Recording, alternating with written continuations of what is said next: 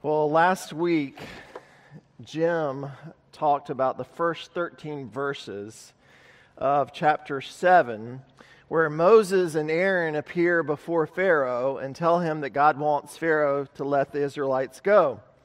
And as Pharaoh has done before, he refuses to let them go even after Aaron's staff swallowed up the Pharaoh's sorcerer's staff.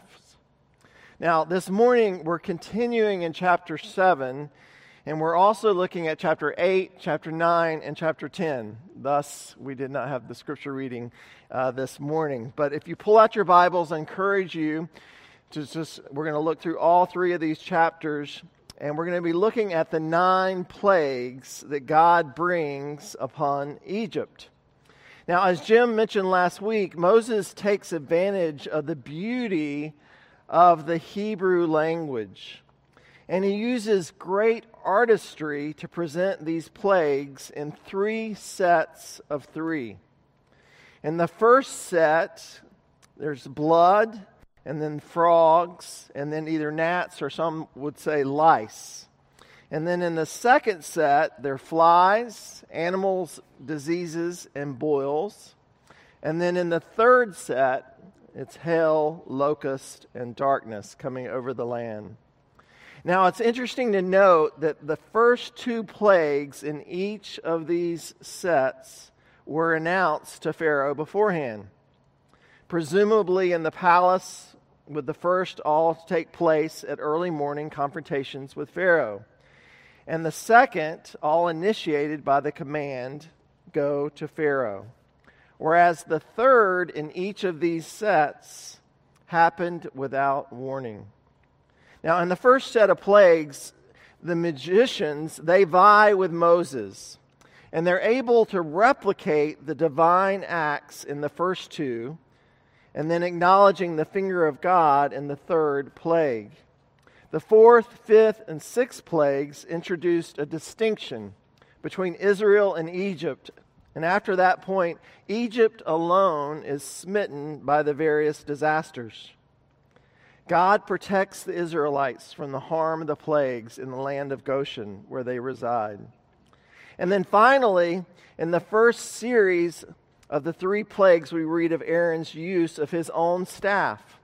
In the second series, there's no reference to the staff at all. And then in the third series, it is the staff of Moses, or his hand, that is mentioned. Now, you might be asking yourself, why did I go over all of that? Why does Moses go to such great artistic lengths as he details the 9 mighty acts of God? And most commentators agree that the answer is that Moses uses the Hebrew language and the artistry in such an organized way so as to inform his readers then and to inform us today that the 9 acts were quite the opposite of chance, but instead they were designed and planned as a whole with the aim not only of edging Pharaoh to the point of releasing the people, but also presenting proof to Pharaoh and Israel that the Lord is God. Now, additionally, this morning, I believe that Moses went to great lengths to write about these 9 plagues in the way he did, to demonstrate 3 things about these plagues. And the first is that the plagues, they highlight for us the progressive nature of sin.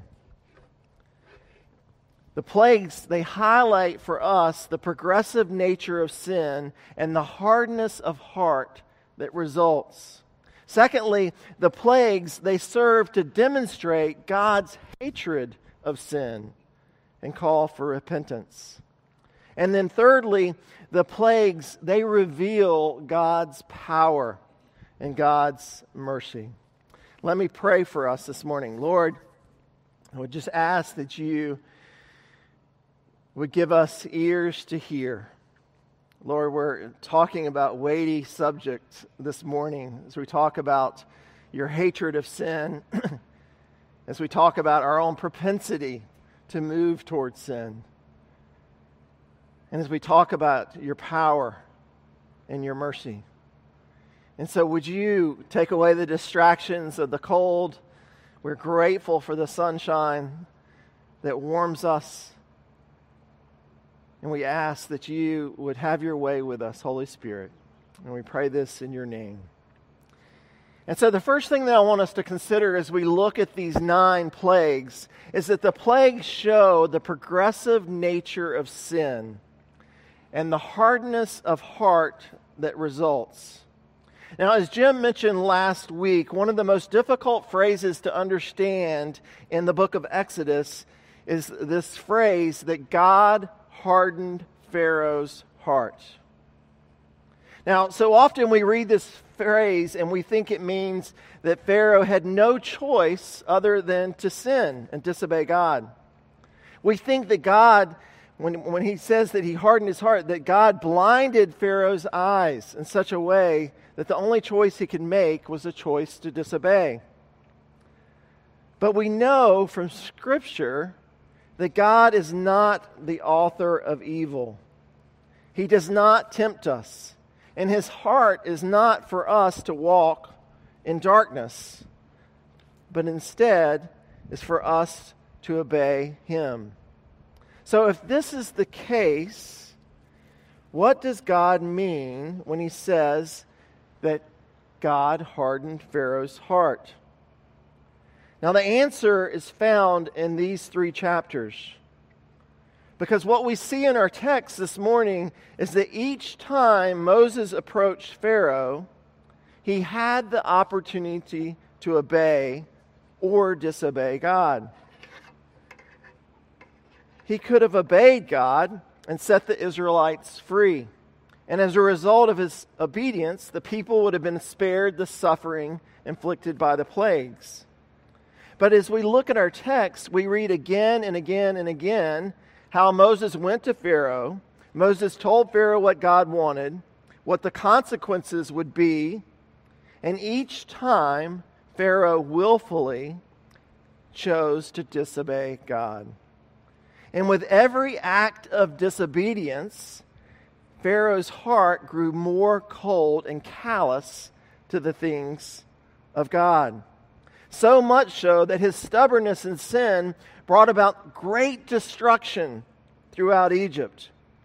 And while Pharaoh would feign repentance to get the flies to leave or to gain relief from the boils, because his heart was so hardened to the things of God because of sin, had taken root in his heart, that he chose to continue to disobey.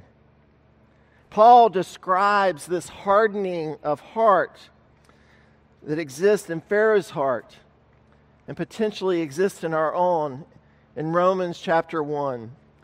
Hear Paul's words in Romans chapter 1. Therefore, God gave them up in the lust of their hearts to impurity, to the dishonoring of their bodies among themselves, because they exchanged the truth about God for a lie, and worshipped and served the creature rather than the Creator, who is blessed forever. For this reason, God gave them up to dishonorable passions. For their women exchanged natural relations for those that are contrary to nature. And the men likewise gave up natural relations with women and were consumed with passion for one another, men committing shameless acts with men and receiving in themselves the due penalty for their error. And since they did not see fit to acknowledge God, God gave them up to a debased mind to do what they ought not be done. You see, in this passage, Paul describes to us what it means when God says that he hardened Pharaoh's heart. He tells us that while we might be deceived into believing that we can make one poor choice, and then that will be the end of it, or we can play with sin and not be bitten by it, the truth is, the more we make choices to disobey God, the more we open ourselves up to letting sin take root in our hearts, So much so that even as it grieves God, our hearts are hardened and we become callous and we continue to walk in disobedience. And so when we read the phrase, God hardened Pharaoh's heart, a legitimate summary isn't that God tempted Pharaoh or blinded Pharaoh, but rather Pharaoh, when faced with the choice to obey God or disobey God, continually chose to disobey God.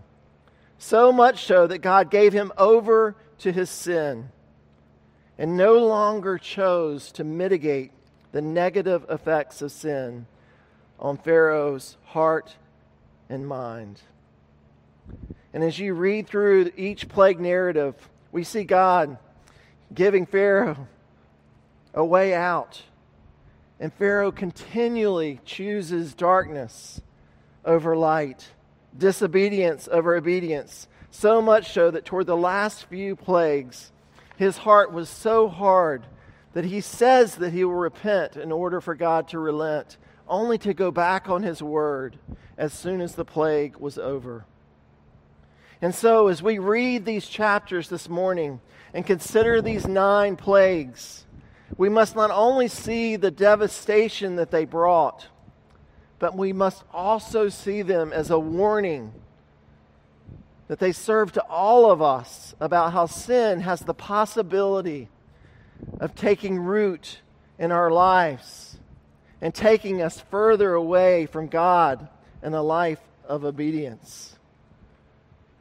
As a counselor, I've met with many addicts over all of these years, and never has someone come into my office and said that they set out to be an addict.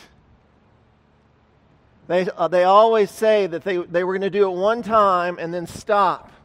And then the one time turned to 2 times, and the 2 times turned to 3 times, and their heart grew harder and harder and harder. Now, I know in your mind you're thinking, well, I'm not an addict. But I think the same principle applies to us.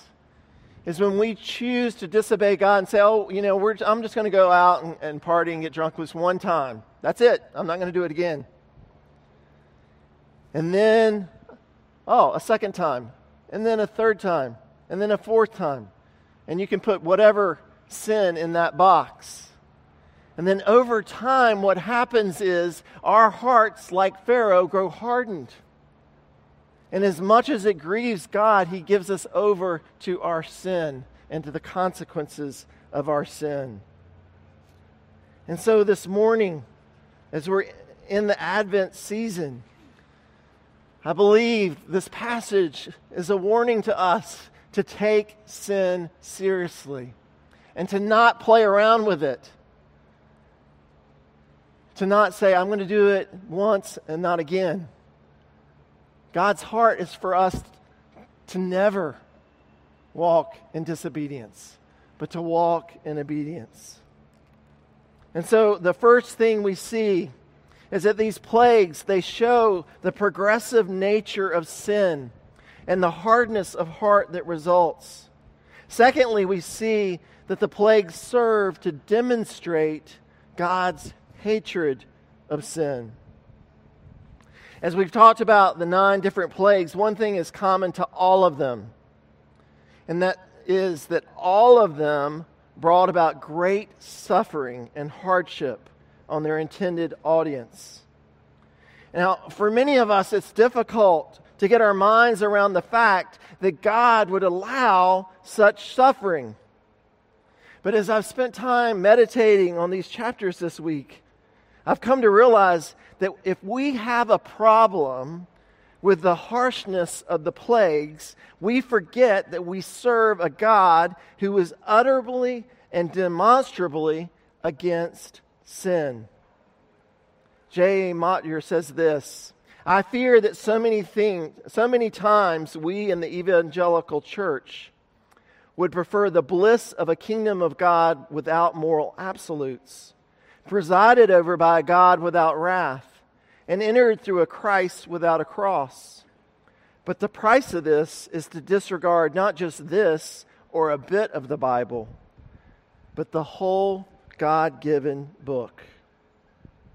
The horror of the plagues is a sober reminder to the Israelites then, and it's a sober reminder to us today how much God hates sin. The truth is, in the eyes of the Lord, disobedience is as greatly abhorred as obedience is prized. And so when we read our text and how God sent a plague of boils that covered the Egyptian men and women and children, our stomachs turn at the thought of the pain and the suffering that these boils must have caused the Egyptians. But we must remember that the plagues were a direct result of Pharaoh's and the people who followed him's disobedience. And the plagues were given in an effort to turn their hearts back to God. Our God is a holy God, and He hates evil. He hates sin in our world. His heart breaks when we disobey Him. And because He is holy, He cannot stand by and do nothing. The wrath of God is against sin and evil in our world. And His judgment and wrath were poured out on Christ on the cross. Christ, He has bared and paid the price for our sin. But as Paul writes, this doesn't mean that we go on sinning. Paul says, by no means should grace give us license to sin. And in Hebrews, we read of a loving Father who disciplines His children so as to keep us from sin. In Hebrews 12, the author says this, in your struggle against sin, you have not resisted to the point of shedding your blood. And you have completely forgotten this word of encouragement that addresses you as a father addresses his son. It says, my son, do not make light of the Lord's discipline, and do not lose heart when He rebukes you, because the Lord disciplines the one He loves, and He chastens everyone who He accepts as His son. Endure hardship as discipline. God is treating you as His children. For what children are not disciplined by their father? If you are not disciplined, and everyone undergoes discipline, then you're not legitimate, not true sons and daughters at all. Moreover, we have all had human fathers who disciplined us, and we respected them for it. How much more should we submit to the Father of spirits and live? They disciplined us for a little while, as they thought best, but God disciplines us for our good, in order that we may share in His holiness. No discipline seems pleasant at the time, but painful. Later on, however, it produces a harvest of righteousness and peace for those who have been trained by it. The plagues, they show us God's hatred of sin and His desire for us to humbly repent before Him. And like all of you as parents, discipline your children when they're disobeying you out of love and kindness. Our God lovingly disciplines us, just like He disciplined Pharaoh, so that we might align our lives with His truth. Our Heavenly Father's heart is for repentance, not destruction. And so this morning, if you find yourself enduring some great hardship, it might simply be a result of the brokenness of the world and have nothing to do with sin. Or it could possibly be, as Jim mentioned last week with the pandemic, God's discipline calling us to realign our lives with the truth of His Word. I don't know which it is for each of you, and I have to ask the Holy Spirit to explore my own heart when hardships come. But if it is sin, we need to take it seriously, lest our hearts grow hardened and we continue to walk in the darkness instead of in the light. So the first thing we see as we look at these plagues is that they show the progressive nature of sin and the hardness of heart that results. Secondly, we see that the plagues serve to demonstrate God's hatred of sin and a call to repentance. And thirdly and lastly, the plagues reveal God's power and His mercy.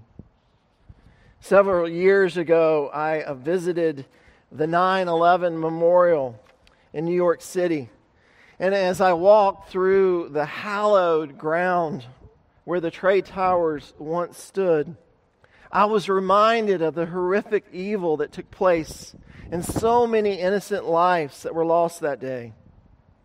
But as I heard story after story of first responders helping save others from the towers and complete strangers working together to get down 50 flights of stairs and out to safety, I was reminded of the incredible strength and courage we as Americans have in the face of tragedy. Events like 9/11 tell us who we are as people and as a nation.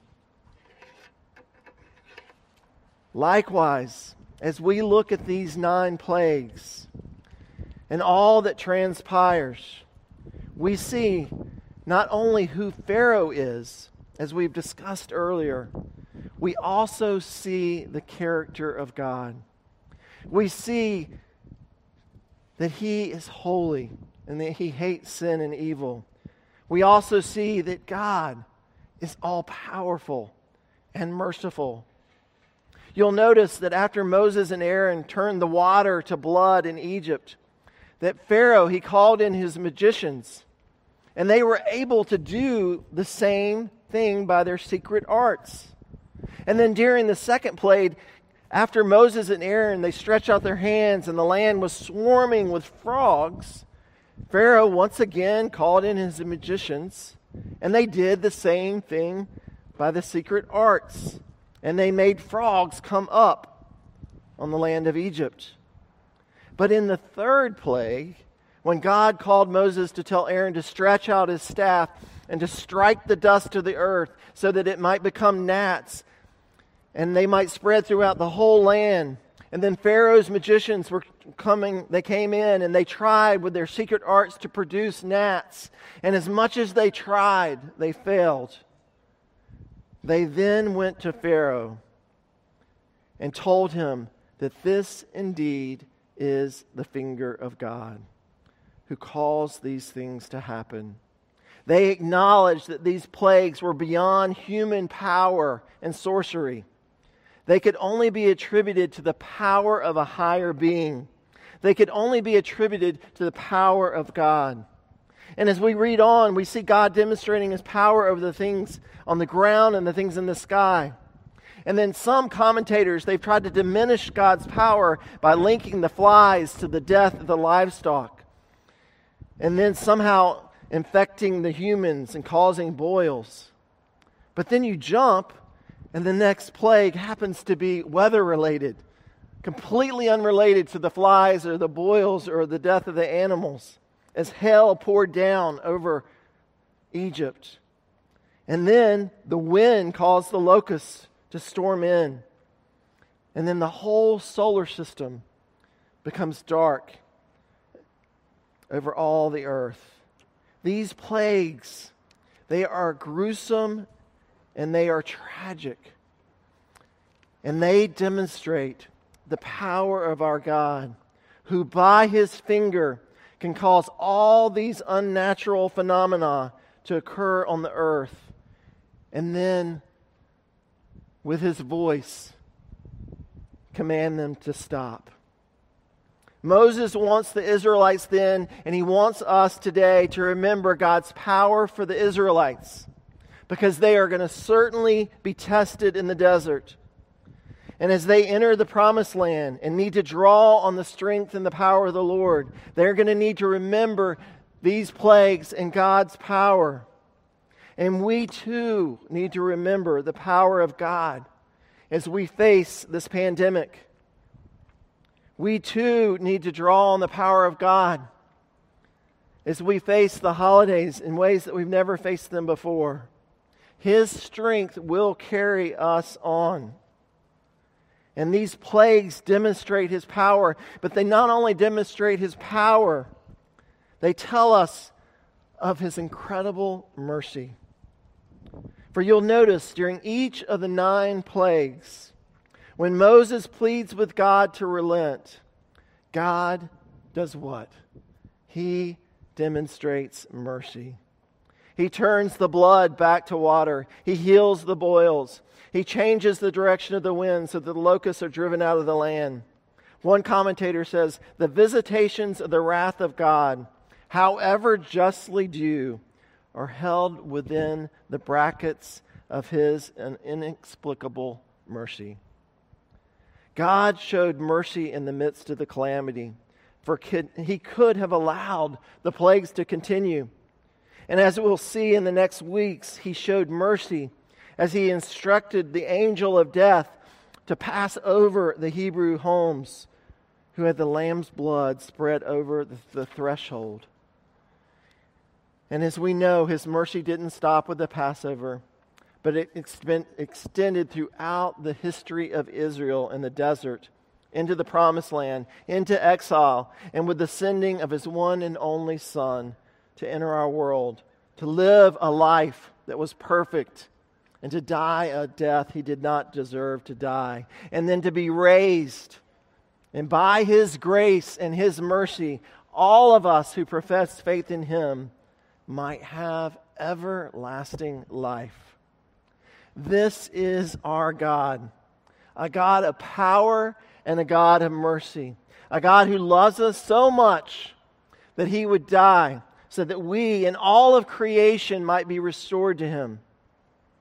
The last question that I have for each of you this morning is, do you know this God? And I don't mean, do you know Him with your mind only? There's tons of philosophers who believe that God exists. Do you know Him with your mind and with your heart? Do you have a relationship with God? Interestingly, when Moses went to Pharaoh initially, what did Pharaoh say? He mocked him and said, "Who is this God?" The question for all of us is, can we answer? This God is Jehovah. This God is Elohim. This God is El Shaddai. This God is our Savior, Jesus Christ, who came and lived and died so that we might be restored to Him. Advent season is a season of waiting for the celebration of Christmas, waiting for His return.